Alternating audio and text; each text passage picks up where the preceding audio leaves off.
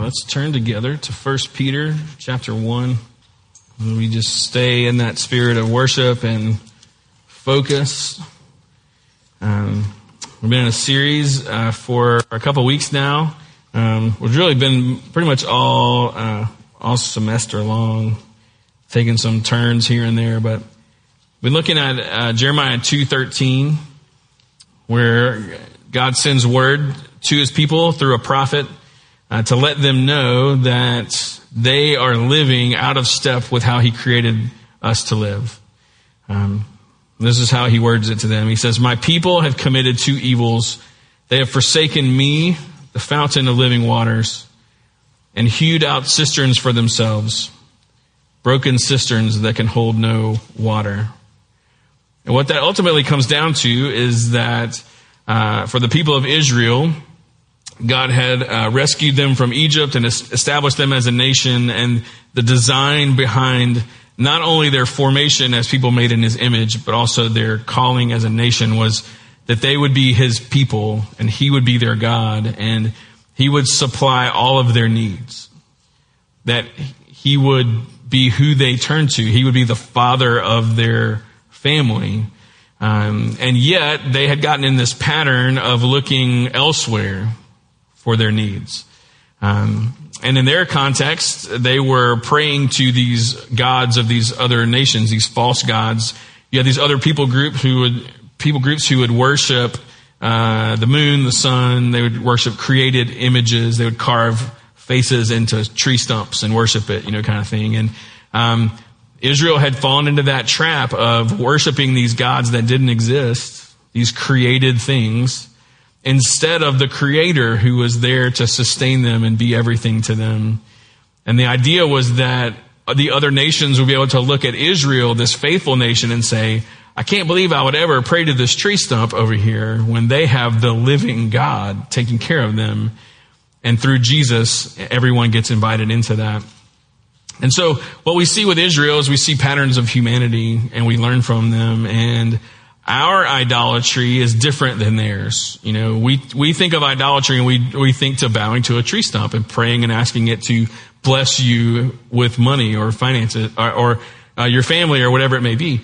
But idolatry in where we live here in the States is very present. It's just a little more subtle. And so that's kind of where I've been the last couple of weeks is like, what are the things that we're bowing to instead of getting those things from the Lord? And to use his imagery, hewing out a cistern was like digging a cesspool as your water source instead of the river of fresh, clean water that's next to you. So he describes himself as the fountain of living water and say you're settling if you're digging your own trenches. And so in these weeks, trying to be honest and ask ourselves, are we looking to created things? Are we creating our own solutions instead of letting God be to us who he created us to be and him to be to us? And so the last couple of weeks, we looked at our quest for, we're searching for belonging and being wanted, and how instead of finding that in the Lord, we tend to find that in people. That's the broken cistern, The second week talked about our search for, what was the second week? Guidance, how we're trying to figure our way through life. And so we have all these sources that we turn to instead of the infinite perspective of God who says, I will guide you down the path and show you which way to go. Last week talked about our search for, approval and how we are seeking out the approval of people in so many specific ways. But really the search for approval is just a search for love. And so we tend to try to perform for people so that they will think that we're cool. Instead of God offering us something way better than approval, he offers us love. And the specific way that love comes to us in that regard is through grace. That is not a performance-based thing. It's not merited in that sort of way. And God's like, I'm going to help you do what you can't do on your own, and not because you behaved just right this week and those kinds of things. So that's kind of how I've been structuring it the last few weeks is what are we searching for? And then what are the cisterns we tend to try to find that in? And then what is God offering us at the same time? And so today I want to talk about our search for relief. maybe relief is the word for you. Maybe it's escape. Maybe you're looking for regulation. Maybe you're figuring out how to cope with some stuff. And when I say that of like we're searching for relief, you probably jumped into a context already just based on life. But let me give you some options to explain further what I'm talking about. We want relief from pressure and stress that life puts on us. We want to relieve the anxiety and the worry that follows us around sometimes. We want relief from depression and feeling lethargic. Maybe it's relief from just really hard circumstances. Relief from suffering and pain. Relief from grief, the grieving process and dealing with loss in our lives. We want relief from just feeling overwhelmed. Sometimes it's just this general, like, I feel like I'm drowning, you know. And really it's relief from life, because sometimes life can be a lot. It can just be a ton to deal with. And sometimes that relief it's like, man, I had a crazy day. I want relief from what I experienced today. And sometimes it's like, I just tacked on a day to a stretch of days that are maybe months, maybe years, you know. And so when life just gets to be too much, we want to find relief in that somehow. And in thinking of it, of like, when I say regulation, I think that's kind of the thing I'm drawn to a little bit and use a lot in the first service, is like, if you think of life as like, we want to be a 5 out of 10 in terms of like our emotional, like our, just how overwhelmed are you? You want, and like, where's your emotional state, and how's the stress, the grief, the worry, the anxiety, the depression, all that kind of stuff. We want to be a 5 out of 10. 5 is like, I'm good. Sometimes we get heightened, right? Like, so we end up being like an 8 or a 9. And by heightened, I mean sometimes like our anxiety is high, our fear is high, our stress is high, the pressure is high. So sometimes you're higher than you want to be, and you're trying to figure out how I'm at an 8. How do I not become a 9? And how do I like become a 5 again? I got to figure out how to bring relief to what has escalated me. And then sometimes it's the other way. Like sometimes you're like, man, I'm like a 2. You're on the downside of it. You're sad. You're depressed. You're melancholy. You're lazy. You know, like you're just like, I can't seem to like do what I want to do. I want to get back to being a 5. And as we are going through life, like I said a minute ago, like sometimes I had a day where I was higher or lower. Sometimes it's longer, and it's like, man, I feel like I've been hanging out like a 7.5 for way too long, that kind of thing. So we try to figure out, how do I get back there? And the things that are pushing us high or low, those are all things that are not a part of the original creation. You know, like Eden was not a place where there were like highs and lows in that regard. It really wasn't even a spectrum with Eden, right? Like God was like, I'm going to put you in this perfect environment, and the most stressful thing of your day is like, which beautiful fruit tree do I eat from today? You know, except for that one. Like, the stress of like, how do I name all the animals? You know, like those kinds of things. But like, Eden was not a place of anxiety, worry, stress, nor was it a place of depression and sadness and grief. It was perfect. Like, so these are things that are not part of original creation. These are things that remind us that we have been broken by sin, that the world around us has been broken by sin, because sometimes what's driving you up or down is internal, and sometimes it's just looking at what's happening around you. These are reminders that it's not supposed to be this way, and reminders that we needed Jesus to come save us, right? It's reminders that we need rescue. And yet, this is the life that we are called to live. Jesus has not returned yet to come make all things new. And so we are awaiting that arrival, and Advent is just around the corner, and it's going to be fantastic to celebrate that together. This is like a little bit of forecasting of what that'll entail. But so this is life where sometimes we're a 5, sometimes you're higher than that, sometimes you're lower than that. But we're trying to bring relief. Whenever you're high or low, you're like, I got to do something to get myself feeling better. And so there are things that we turn to. And so those are the broken cisterns for today's, subject. And in looking at the broken cisterns, I was thinking about it in an analogy that may not make a lot of sense. But if you've ever had to buy a weed eater, you in recent days, and you went to Lowe's or Home Depot or somewhere like that, there's a lot of options. And one of the things they do now is you can buy like half of a weed eater, like the engine part. And so it's got the engine and it's got the controls on it, but then halfway it like stops. And you can attach a weed eater to it, but you can also attach like an edger, or you can attach a blower or a pole saw, or there's all these different attachments that come onto it. So the same engine drives all these different mechanisms based on the different attachments. And the reason why that made sense to me, which please Lord, hope it makes sense to everyone, is that it's the same thing that's driving all of these different cisterns, all these different attachments. And what drives it is control. Like when you are feeling above or below where you want to be, you want to take control and like get things regulated. You want to get back to a 5. And so I'm going to find a way to do that. And so control is kind of our way of medicating, so to speak, in order to kind of bring relief to my situation. And even if it's just temporary,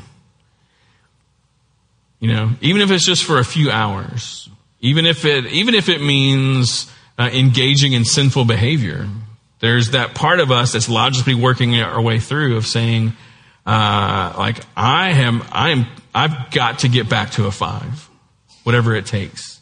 And that kind of outweighs sometimes our logic, and even like our own, like acting of our own identity sometimes, is control. So control is the engine. Control is the one part of the machine. What are some of the attachments that we put into that control in order to find relief? Now I'm going to go through a list, and I need you to it's like an airplane, keep your feet inside, because there's probably some toe stepping that's going to happen in a minute. And it's okay. It's fine. This is like a necessary thing. And I've been praying about today and this message and stuff like that for just a long time, knowing there's some things that need to be said and to be addressed, in order for us to be able to ask God, what do you have to say? That kind of thing. And so, what are some of the attachments that we tend to use for control? In many ways, we just look at what the world around us is offering us. Because most of the commercials that we see on television, let's say, are offering us relief in some way from something. And they're offering all kinds of stuff. Every advertisement that we see, billboards do this, radio commercials do this. That's what they're trying to do, is saying, hey, isn't this part of your life? Like, don't you wish it was different? Here's a thing you can buy. Here's a way that you can escape from it. Here's a way you can take control of the weed eater, and here's something you can attach to it that will bring you back to a 5. And so what's being offered to us? Especially where we live in the Deep South, alcohol is absolutely being offered to us as a way to bring some relief, right? Like, I've had a crazy day. I need a drink. Or someone else says it. Oh, you sound like you've had a crazy day. Let me make you a drink. Alcohol is a mind-altering substance. That's why you can look at someone and they're a 5. They didn't start off as a 5. You can tell, like, oh, you had a crazy day. Well, I see you that you've taken care of that issue. I am not bringing to us at all a situation to say that Christians should not drink and it's sinful to drink and all that kind of stuff. This is not about is it okay to drink or not as a Christian? This is about, what's your relationship to alcohol look like? Like, do you use alcohol as a way to manufacture relief because you are higher or lower than you want to be? Because alcohol can bring you up, alcohol can bring you down, and it's very, very prevalent. And I don't, you can probably tell in my tone, like I'm a little concerned because I don't want you to think, oh, that's Josh's alcohol sermon. That's not what I'm saying. I don't even know that's my job to do that. But I do need you to know that I have like pastoral loving concern about our relationship to alcohol as a congregation. There is a healthy way to relate to alcohol. Like biblically, the Bible speaks against drunkenness. There's really no arguing that. There's a healthy way to relate to it. And I don't know that in our culture, everyone is relating to it in a healthy way. And I think, based on a lot of things, that we need to consider this as a possible broken cistern in our quest for relief. And so if you look to alcohol to bring you up or bring you down because life is too much, then I would invite you to consider asking the Lord to speak to that. I'm not asking you to let me speak to that. I'm asking you to let the Lord speak to that, because he has an opinion. And so alcohol is not the only thing, but it is certainly one of the things that we have to be very careful of. The science, the statistics, everything points to us needing to be incredibly wise with this substance. And that is what's being offered to us all the time, is like, here's how to bring relief to your stress. Here's how to bring relief to your depression. Here's how to regulate yourself. And we just need to be very careful with that. And so that's a possible broken cistern for us this morning. Again, don't hear what I'm not saying. But I hope you hear what the Spirit is maybe saying to us. Related to that, drugs can be the same kind of thing. There's a reason why it's called getting high, right? Like you're trying to bring yourself up or bring yourself down.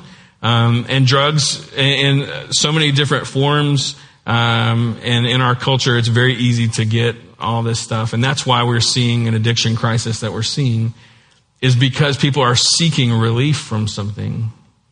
I'm not talking about drugs if you are medicated as a part of a professional mental health care plan that you and your doctors are working on. I'm not talking about that. I'm talking about the recreational stuff. I'm talking about, let me rifle through the medicine cabinet and see how I can bring some relief to my situation. That kind of stuff.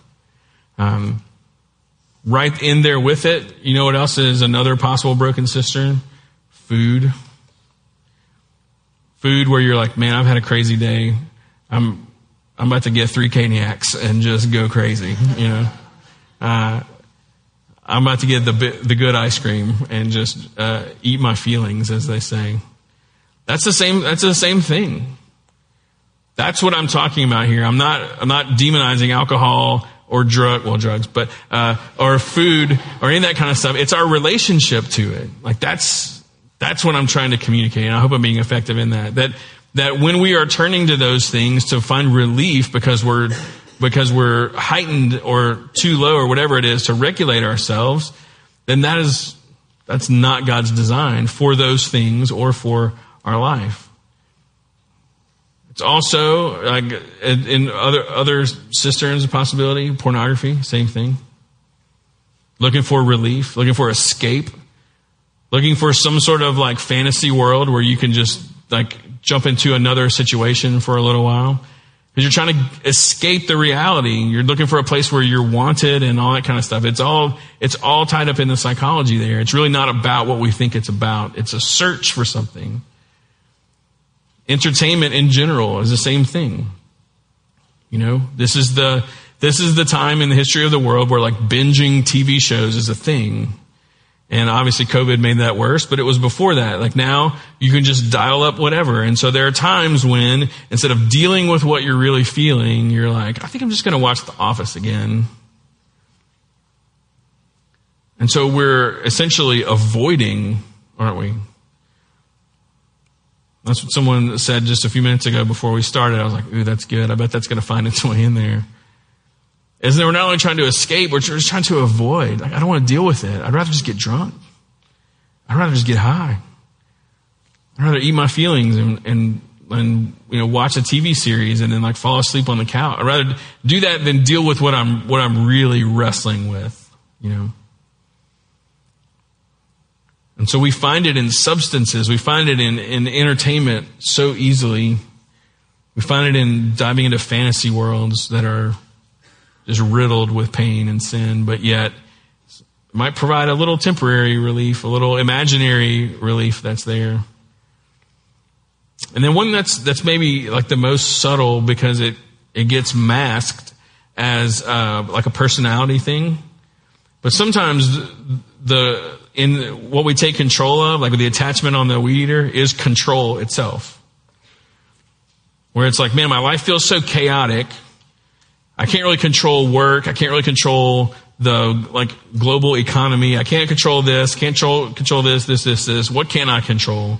I can control my schedule. I can control my my house can be very neat and orderly.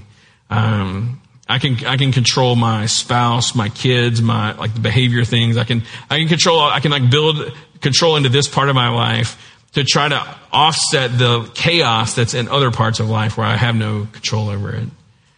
And so it looks like someone's like, oh, like he's like a really organized person, or she's really type A, which may be the case, but what if it's something else?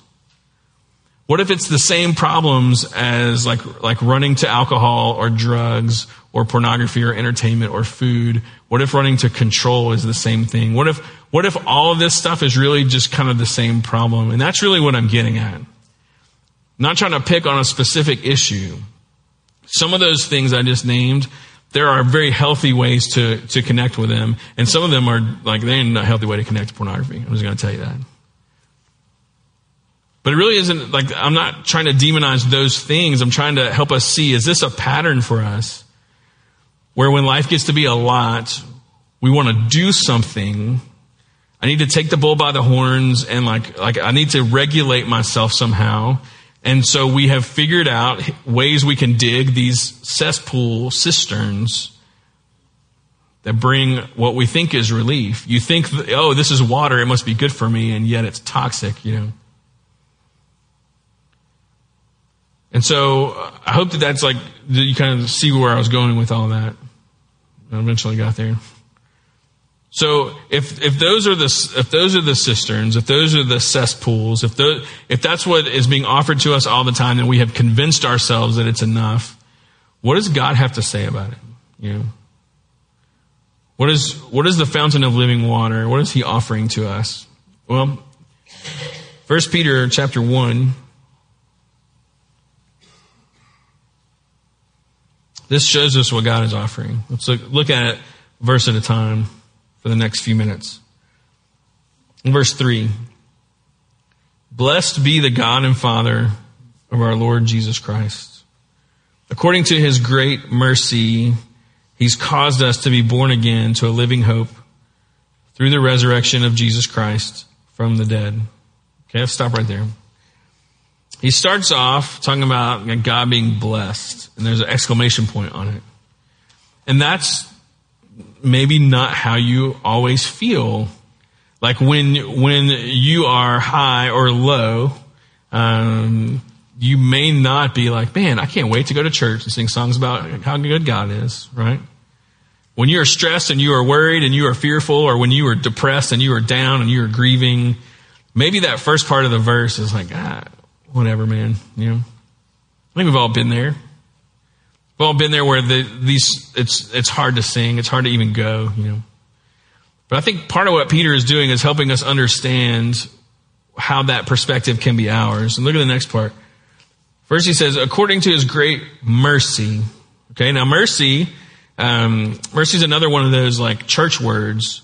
Like I talked about grace, and last week I talked about love. Mercy is another one that we throw around, and I don't know how you define mercy, but biblically that word is connected to pain, and it's the reaching into pain with compassion. It's God reaching into your pain with compassion. It even has a medical connotation, like if it's the careful, loving cleaning of a wound. That because of his great mercy, his great willingness to reach into our pain with compassion, that's a good start, right? Because what we're really talking about in terms of being higher or lower is we're hurting somehow, right? Like it hurts to be anxious. It hurts to be fearful. It hurts to be stressed. It hurts to be depressed, to grieve. It hurts to be overwhelmed. If you're above or below a 5, it's hard. It's weird. It comes with pain. And so his great mercy is showing up, is what Peter is saying. Because of his great mercy, look at it, verse 3, he's caused us to be born again to a living hope through the resurrection of Jesus Christ from the dead. A couple other key words in there. So there's hope. Hope is definitely like a Christian Bible word, but it's also it's all around the world. You see the word hope, and with it comes this idea that things are going to get better. That's what hope essentially is saying. And even when years ago we were going through a name change with the church, and hope was such a key word, but thing is you put Hope Church on the sign out there, and people know what it is, hopefully, but there's also weird ways to define hope in our world. Most of our world, when it's things are going to get better, what the underlying thought is our circumstances are going to change, and that's where our hope is. But our hope is different, right? It says in Hebrews, and we sang about it earlier, where he's given us this hope as an anchor. Changing circumstances is not an anchor, right? You need to anchor into something bigger because your circumstances are always changing, and they may not always change in the way that you want them to.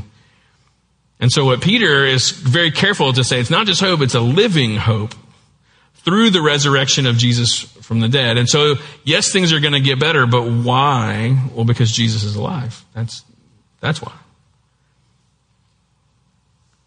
So, according to his great compassion in entering into our pain, he's caused us to be born again into a hope that lives because Jesus lives. That's the proof of it. So, whatever it is that we are dealing with, whatever is driving you higher or lower than you want to be, the resurrection absolutely makes a difference in that. How you engage that, how you think about that, how you pray about that, how you work your way through it. The resurrection is a companion on that journey. That's not separate from what you're going through. It's a part of what we're going through. That our hope lives because Jesus lives. And our hope is not that our circumstances will change. Because according to the scriptures and backed up by real life, our circumstances don't always change, do they? Sometimes they do. Sometimes they don't. We've all been through circumstances that you pray for a miracle and it happens, and then you pray for a miracle and it doesn't happen. It's not about the outcome in this kind of thinking. It's no matter what happens to me, I'm going to be okay because Jesus is alive. He's guaranteed me something that's bigger than myself. Do I want my circumstances to change? Yes. Do I want to come back to a 5? Absolutely.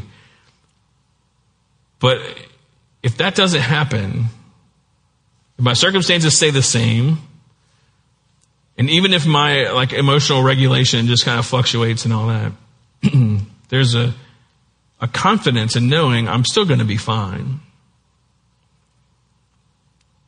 Because Jesus crossed from death into life. And he said, you want to come along? And I said, yes. And if you've never said yes to coming along with Jesus and crossing from death into life, today could be that day for you. Like, please do not leave here wondering that about yourself. Talk to someone, hang around after, talk to me, but do not leave wondering that. And so that's why Peter can say, blessed be the Father. Blessed be our Lord Jesus Christ. Put an exclamation point on it. Because whatever's going on in my life, Jesus is alive, and he's entering into it with me with his compassion. It's pretty great. Can we bug out and go get drunk? You can. Can we bug out and go binge a TV show while we just eat quarts and quarts of ice cream? You can.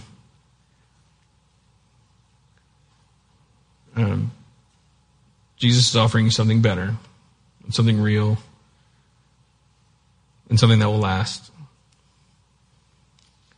And so verse 3 is pretty awesome, but it keeps going. Like, it keeps building on it. Look at verse 4. All of that is true of us, and we've been born to an inheritance that is imperishable, undefiled, unfading, kept in heaven for you.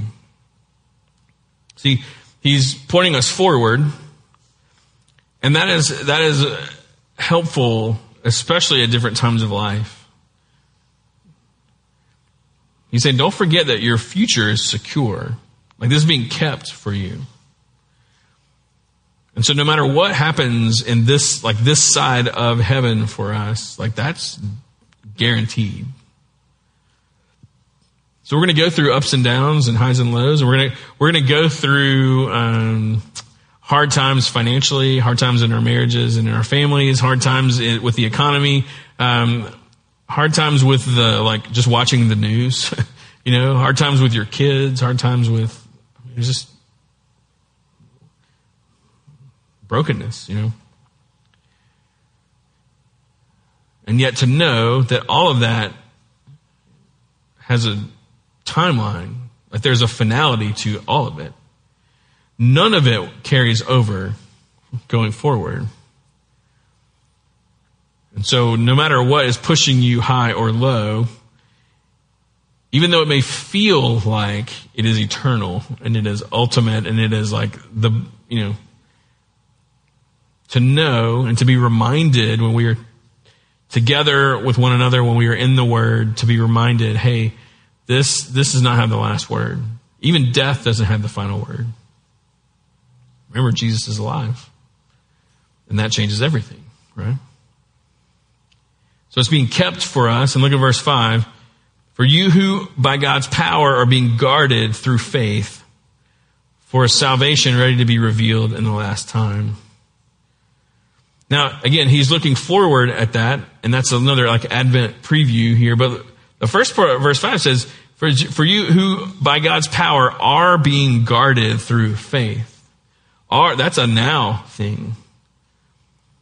And so as life is happening and we are moving up and down that regulation continuum there, no matter what is going on, God is guarding you in that. And when you're really, when the certain negative emotions are really high, when you're really afraid, you're really anxious, you're really whatever, or you're really, really low, it's easy to forget that God's looking out for you. And even if he leaves you at an 8, you're still being guarded. Nothing can really get to you. We will hurt, we will feel, we will suffer, we will struggle, but true harm can never come to us. Nothing's going to undo what Jesus has done. That's important to remember, because sometimes our feelings, they feel like they have the final word, and they just don't. Our circumstances feel that way, that kind of thing. So we're being guarded, that through your faith in Christ, you are being guarded no matter what happens. In verse 6, In this you rejoice, though now for a little while, if necessary, you've been grieved by various trials.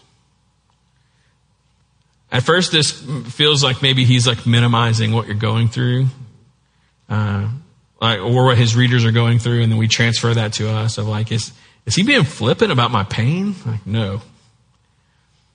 No, he's really just acknowledging that now, for a little while, like it's temporary,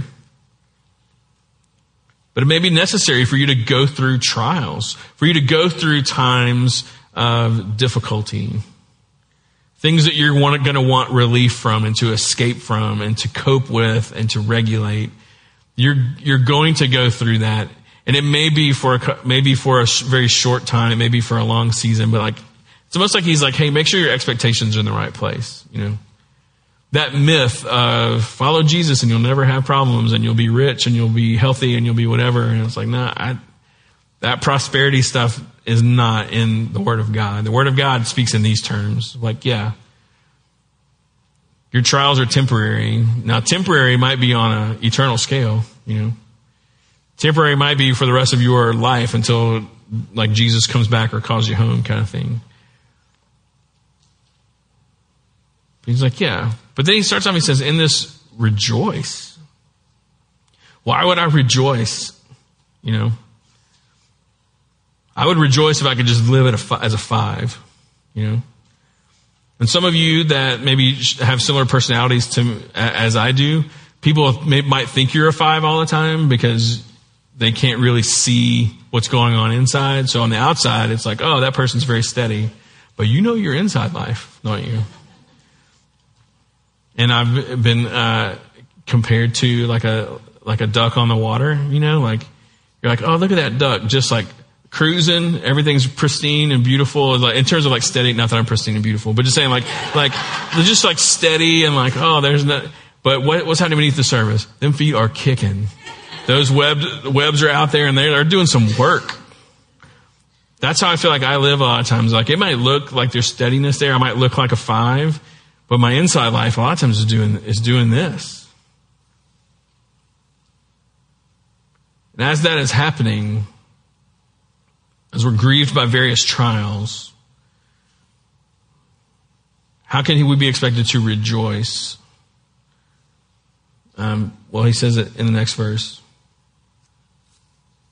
Those trials are so that the tested genuineness of your faith, more precious than gold that perishes, though it's tested by fire, may be found to result in praise and glory and honor at the revelation of Jesus Christ.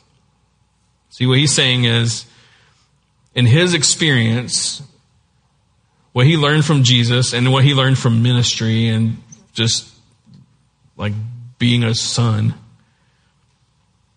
is that these things that we look at as negative, these things that are hard and difficult, these things that we could just put under the category of suffering, says those are opportunities to put your faith into action in a new way. Like that's where our faith gets tested in the sense of like, do you really believe this? And so it comes down to like this thing I've asked myself so many times this in the last couple of years of like, this is how I say it to myself. I'm like, well, I either trust the Lord or I don't. Like God's either who he says he is or he isn't. Which of those do I believe? And there have been many times where it was very easy to say, yeah, I absolutely trust him 100%.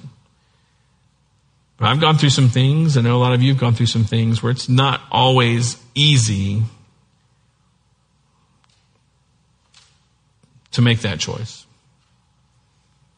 But that's the refinement, right? Like the things that we go through, the things that push us high and low, it's a new opportunity to say, well, it's time to put my faith into action in a new way. I'm having to trust the Lord in a new circumstance. Even our journey as a church, I feel like we just keep coming into seasons where it's like, well, we've never done this before. We've never done this before. We never had to trust him like this before. And so at a personal level, at a corporate level, at a global level, I feel like the people of God all around the globe are having to look at what's happening in our world and say, do we trust God or do we not trust God? I believe that's what he's getting at. It's that refinement by fire. And in that, we ultimately end up longing for his return. We say, I trust him. I'm putting my whole life into action, like based on the fact that I believe that Christ has died and Christ has risen and Christ will come again. And so let's do it. Let's go. And it's incredible to me that in his divine wisdom, he said it's not good for man to be alone. And that tends to be applied to marriage, of course, but I want to think of it in terms of like Christian community. It's not good for us to be alone as life pushes us high and low. So he said, how about this? Let's get together in little families. You could call them churches or whatever you want to call them, but I'm going to call them families, and you get to walk together through this stuff. And so that's part of the importance of gathering together on Sundays in small groups, having coffee together and meals together. And when we do that, being able to say, I am escalated so much right now, or I've been super low lately. And maybe after today, maybe giving us some different language to say, and my tendency is I keep just wanting to go get drunk because I'm so miserable. I keep wanting to eat my feelings. I keep wanting to hurt myself. I keep wanting to just avoid dealing with what I'm really feeling. And for us as Christian community to say, Jesus is offering you something better than that. He's offering you hope, like living resurrected hope to meet you in your pain. According to his great mercy, he's caused you to be born again to a living hope through the resurrection of Jesus Christ from the dead. That's your verse. Don't forget that. That's part of what being together helps us to do. And so what we have to do here is we have to recognize the pattern. I promise you I'm landing the plane, okay? Is that when we are sensing that highness or that lowness and our instinct is I got to do something. What are you going to do? Are you going to turn to a cesspool to get a temporary fix that's actually just going to pile on things like guilt and shame and regret and all that kind of? Do you want to stay in that cycle, or will you listen to the living water trickling next to you, saying, "Drink"? Like not that kind of drink. Drink of the fountain of living water. And how do we do that? Well, that's to me, that's like what feeds your soul.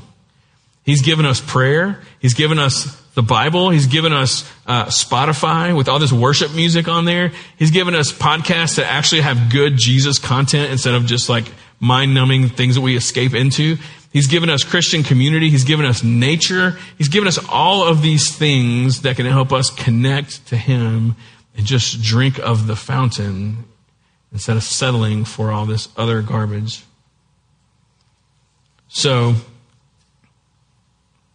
the application would be when you are feeling higher or lower and you need to self-regulate, go to the things that he's given you as part of the fountain and turn your back on the cisterns that are broken and have proven themselves to be broken over and over and over again. I want to read one last scripture before we sing a little more. I was thinking about this, and for some reason, this just seemed like a good landing point, and maybe I'm hoping the Lord is in it. What's his attitude about us in those moments? It's easy to feel like, well, my fears, my stress, my anxiety is up here, and that's my own fault. It's mine to fix. Or I'm down, I'm sad, I'm whatever. It's my own fault. It's mine to fix. And even like self-regulation, it implies like it's up to you to fix yourself. That God's like, hey, that's kind of your deal. Well, in 1 Corinthians, through the writing of Paul, God gives us some descriptions of himself. This is 2 Corinthians chapter 1, verse 3. It says, "Blessed be the God and Father of our Lord Jesus Christ, the Father of mercies and God of all comfort." That God inspired Paul to write and describe himself as the Father of mercies, like the Father who wants to dress your wounds with compassion, and the God of all comfort.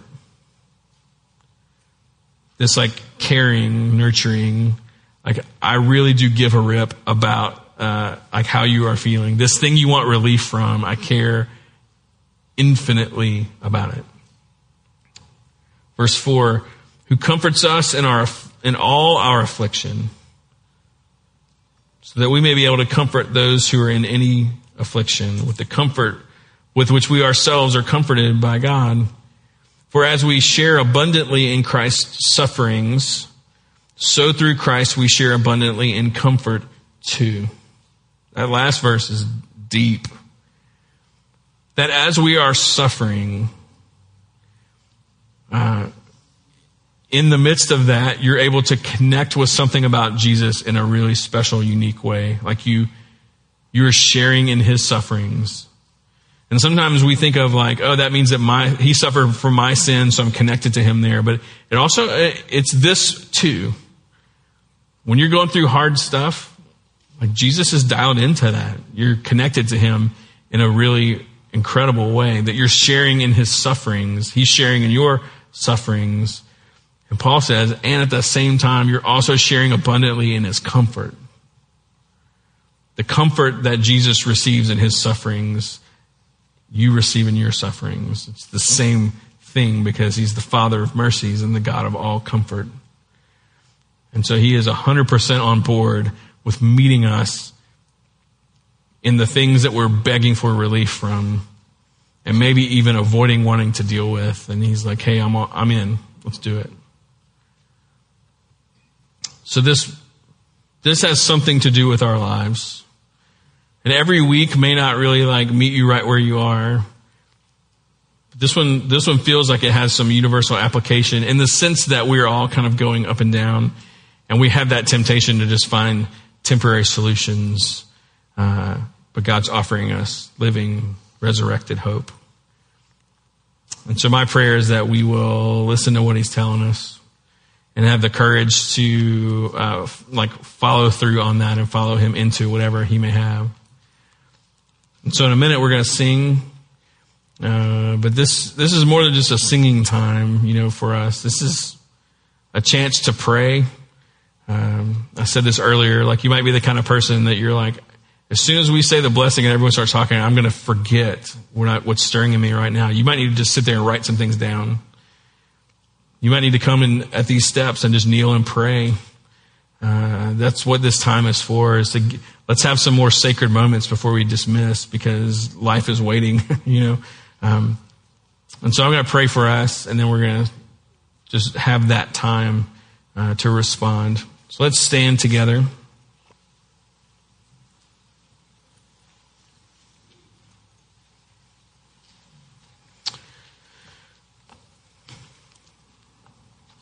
Lord, I'm thankful